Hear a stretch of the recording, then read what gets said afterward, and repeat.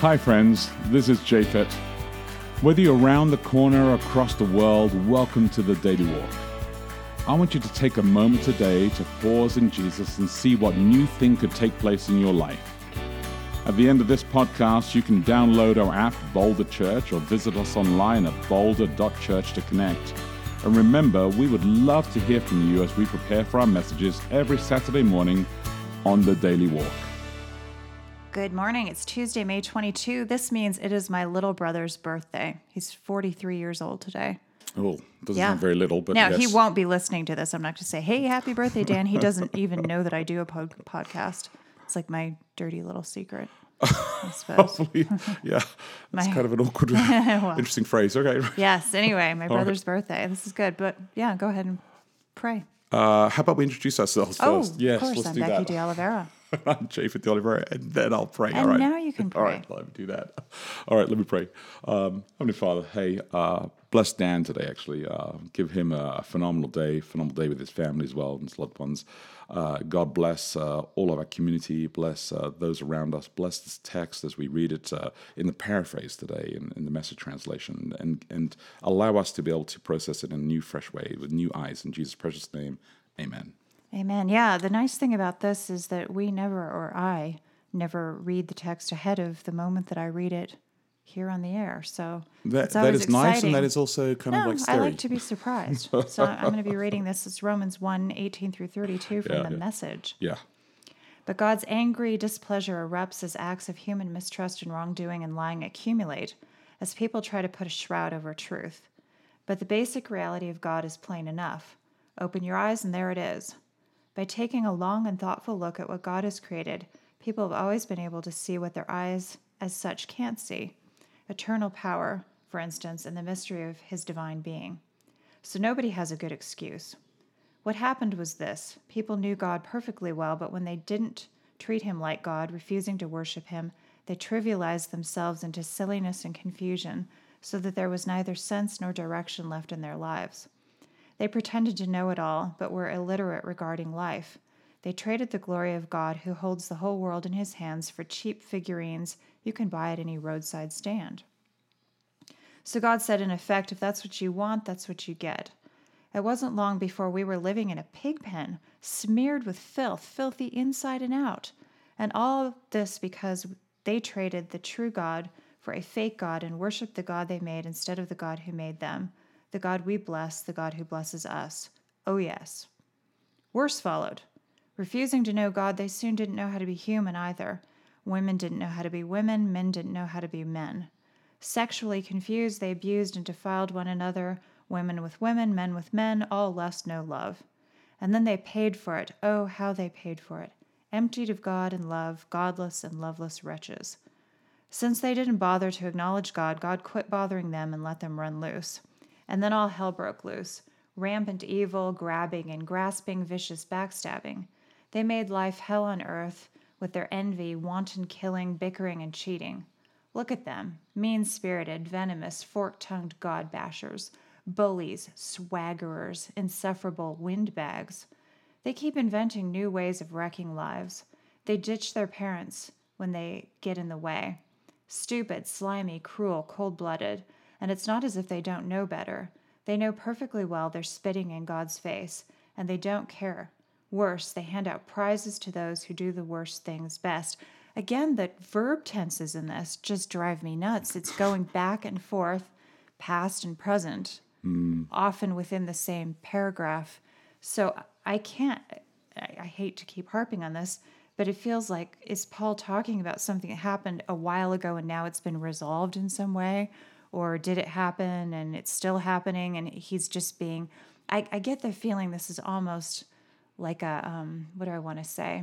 Like an indirect way of saying something. That is one of those, he wants to say something but he doesn't want to just come out and say it. So he's kind of coming around it from some weird angle. I think because who cares? Like if none of this is currently happening, if this is something that people did 40 years ago, for instance, what would be the point of bringing it up unless you have some point to make? I think that's the difficulty. The difficulty for us, even with the daily walk here, and even with the way that we preach and the way that we digest the Bible, is that we often break it down into these little sound bites. Like, right now we're doing verses 18 to 32 of Romans 1.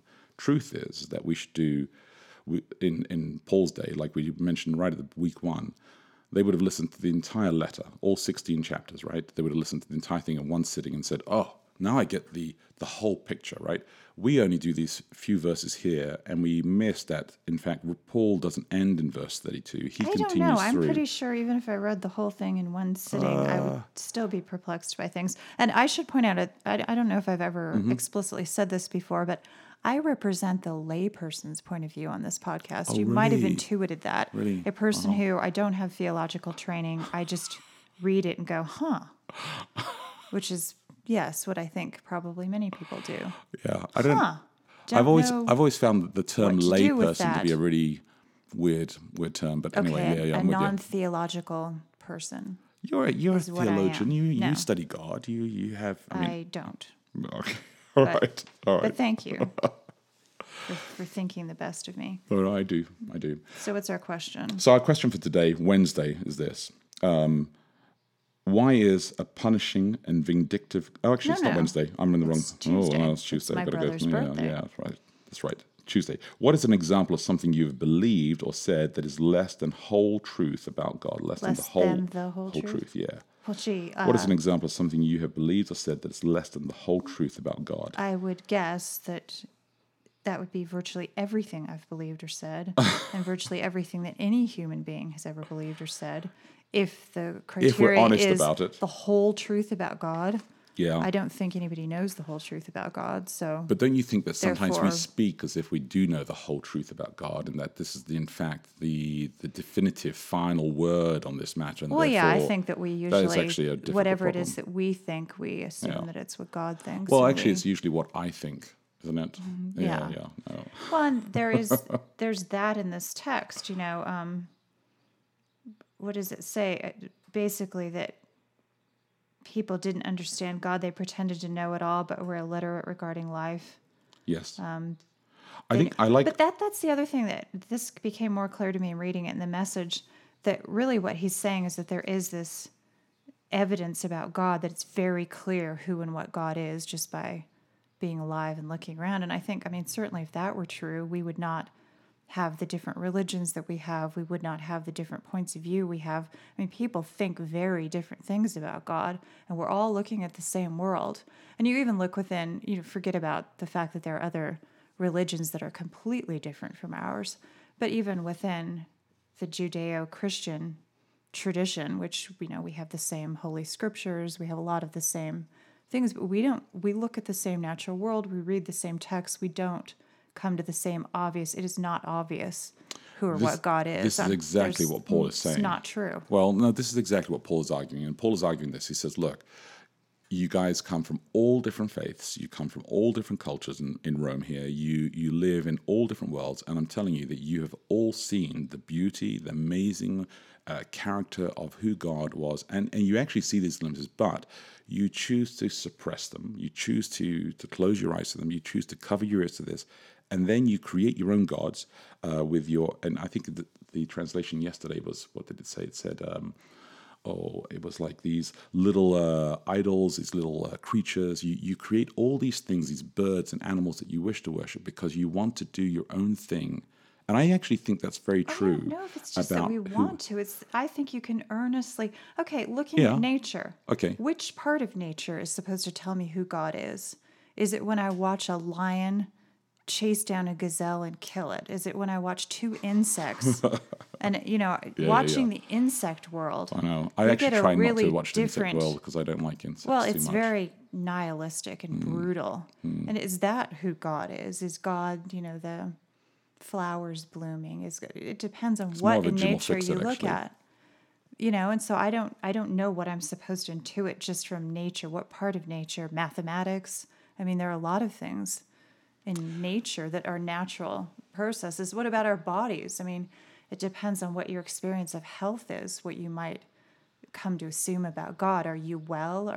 Is your body as it should be? Are you feeling pain or not? I mean, you could come to really different conclusions just based on we don't live in the same world. You and I don't. Me and the person down the street, we have different experiences of what it is to be a person. We actually do. And I think that actually God wants that as well. I think he loves the diversity of who we are. He wants us to think differently. I mean, he created us to be this kind of person. But at the same time, God also does there is this kind of like, we look at humanity. And if we are all willing to be honest about this, we do not appreciate the Adolf Hitlers in the world. The society, if at large, will all unanimously get together and say, when you look at it, and you think... Except some of them loved him when he was in power.